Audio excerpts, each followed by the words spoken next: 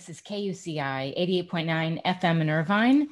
Standing by to join me is Jody Rosenfeld. We're going to talk about her debut novel, exploring coming of age with meaningful discussions of sexuality, religion, mental health, and the book is called Closer to Fine. Welcome to the show.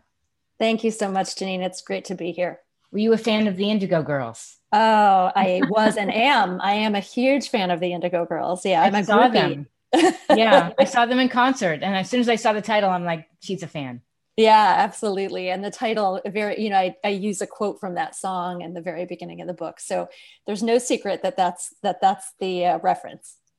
Have you always wanted to publish this book? Was this idea brewing for a while? That's a great question. So it was brewing for a while. I think I started writing about 8.5 years ago. And I would say for a couple of years before that, I remember saying to various people, I have this idea for a book in my head. I don't know if I'll ever write it. Mm-hmm. And then one day I said it to a friend. We were on a bike ride and I said, I've had this idea kind of sitting in my brain somewhere about a young woman living with her grandfather. And my friend just looked at me and sort of shrugged and said, maybe it's time to put it on paper, and I kind of went, maybe it is. And that was the beginning. Did you have a Zadie?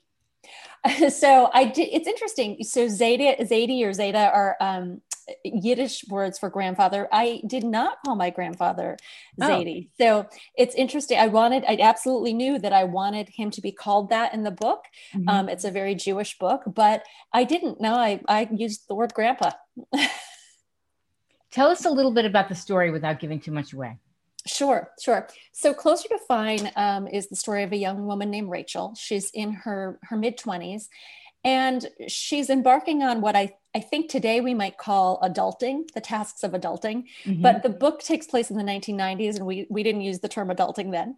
Yeah. But she is coming into her sort of adult voice, her adult self, as a young professional, as a Jewish woman, as a bisexual woman, as a romantic partner. So much of the book revolves around a romantic relationship she's in, okay. As a young adult in her family, and as a adult granddaughter, because she actually ends up living with her Zeta while she's in graduate school. And so a lot of the book revolves around their intergenerational shifting dynamics, which is something many of us have, all of us have experienced in families, those intergenerational relationships.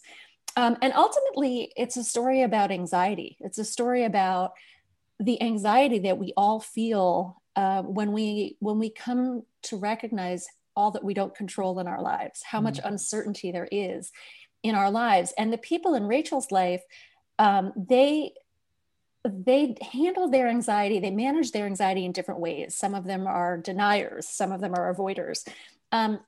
And it's really her story about how she wants to learn to manage her own anxiety as she comes into adulthood.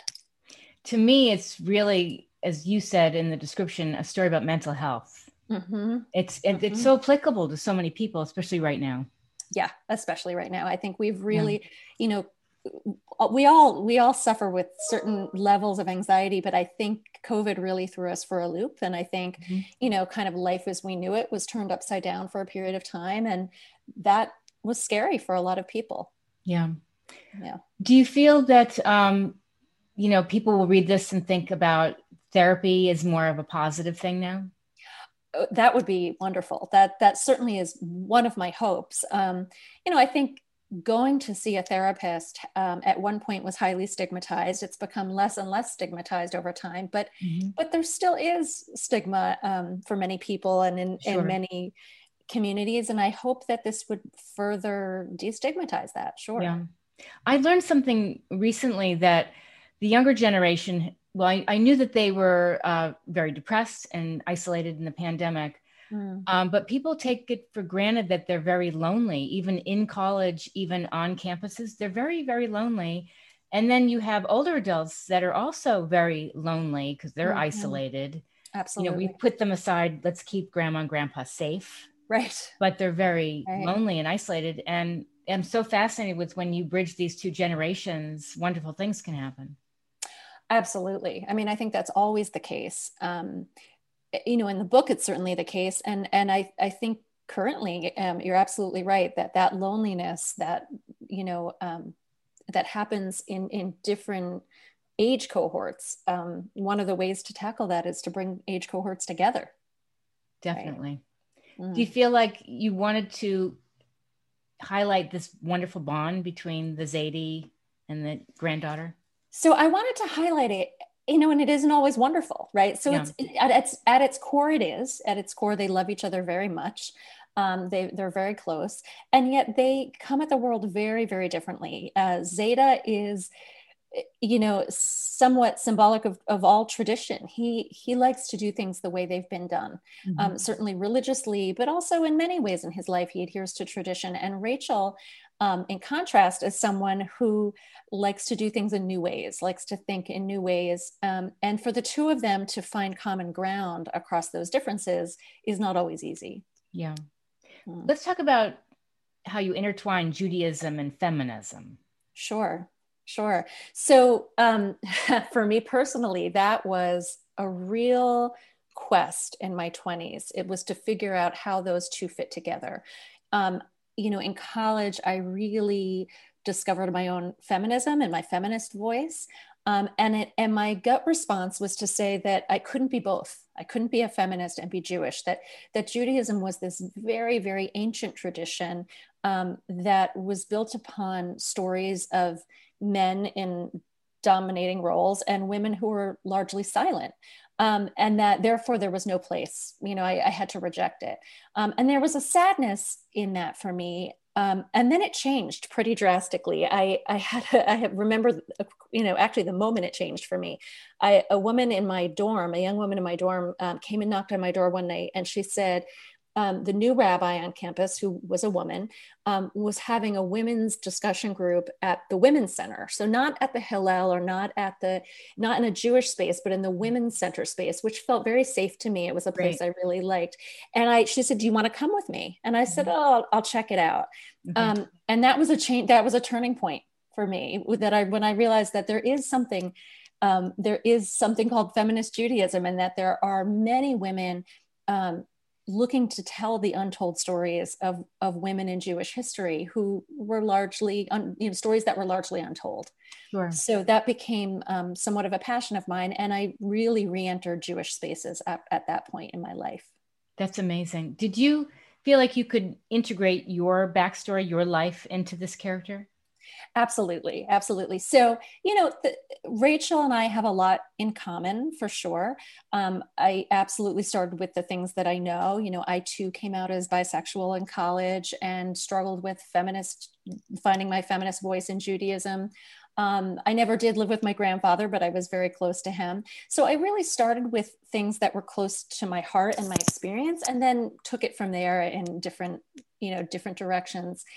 Which is something so amazing about fiction. It just allows you to wonder out loud what might have happened if things had gone this way or that way. So that was how she came to be. Yeah. I love that. What do you hope readers take away from this book? I want readers to see that no matter who we are, right? Who we date, who we love, how we worship, that we actually have some very common threads of our humanity, and that we experience anxiety very similarly. There's a lot that we're afraid of, being human beings on this earth, and it makes sense that we're afraid of them, and that we find solace in each other, in our relationships, first and foremost. And that's something that I think is universal, that I hope speaks to readers from all backgrounds. When I first started writing, I sort of thought, I have a very small niche audience. This is a book that's going to speak to young queer Jewish women who have been in therapy. And then over time, I think I've changed my mind about that. I really now see it as a much more universal story. Yeah. It's so interesting. My dad used to have this saying, "Don't confuse love for weakness." And he was trying to get across, don't stay with somebody that is keeping you from growing, that is the wrong person, because you're just used to them. And you're weak. You're too weak. You're not strong enough to make the bold move to know you'd rather be alone. Right. Yeah. I think that's there's a lot of wisdom in that. Yeah. Right. And it speaks to, again, this kind of universal anxiety we have. We're all afraid of being alone in certain ways. We all make decisions for reasons other than, like he might say, love, right? For reasons other than what's best for us. We sometimes make them as ways of feeling safe. Right. And that's a great example of something many people do. Before we wrap up, my show is called Get the Funk Out. I love the title of your show. And we all go through these ups and downs, as you know. What advice would you give to somebody right now who's been struggling, mentally, emotionally, physically? Yeah, absolutely. You don't need to do it by yourself. That's the most important thing, that there are resources, so anyone who needs support, like you said, whether that be emotional support, if you're physically unsafe, certainly, then there are many resources in every community, and not to be afraid to even just hop online and Google and say, where can I get help for this or that? And then to pursue that, because I think, none of us need to do this alone. Right. Perfect. Yeah. And where can people find out more about you? They can go to my website, which is jodirosenfeld.com. And I would love to hear from readers and hear what you thought about the book. And I hope you love it as much as I loved writing it. And have you already started your next one? I have not. I have not started my next one. No pressure. Yeah, no pressure. That's right. That's right. I don't think there'll be a sequel per se, but we'll see. All right. Well, keep me posted. Great. Thanks, Janine, so much. This was lovely.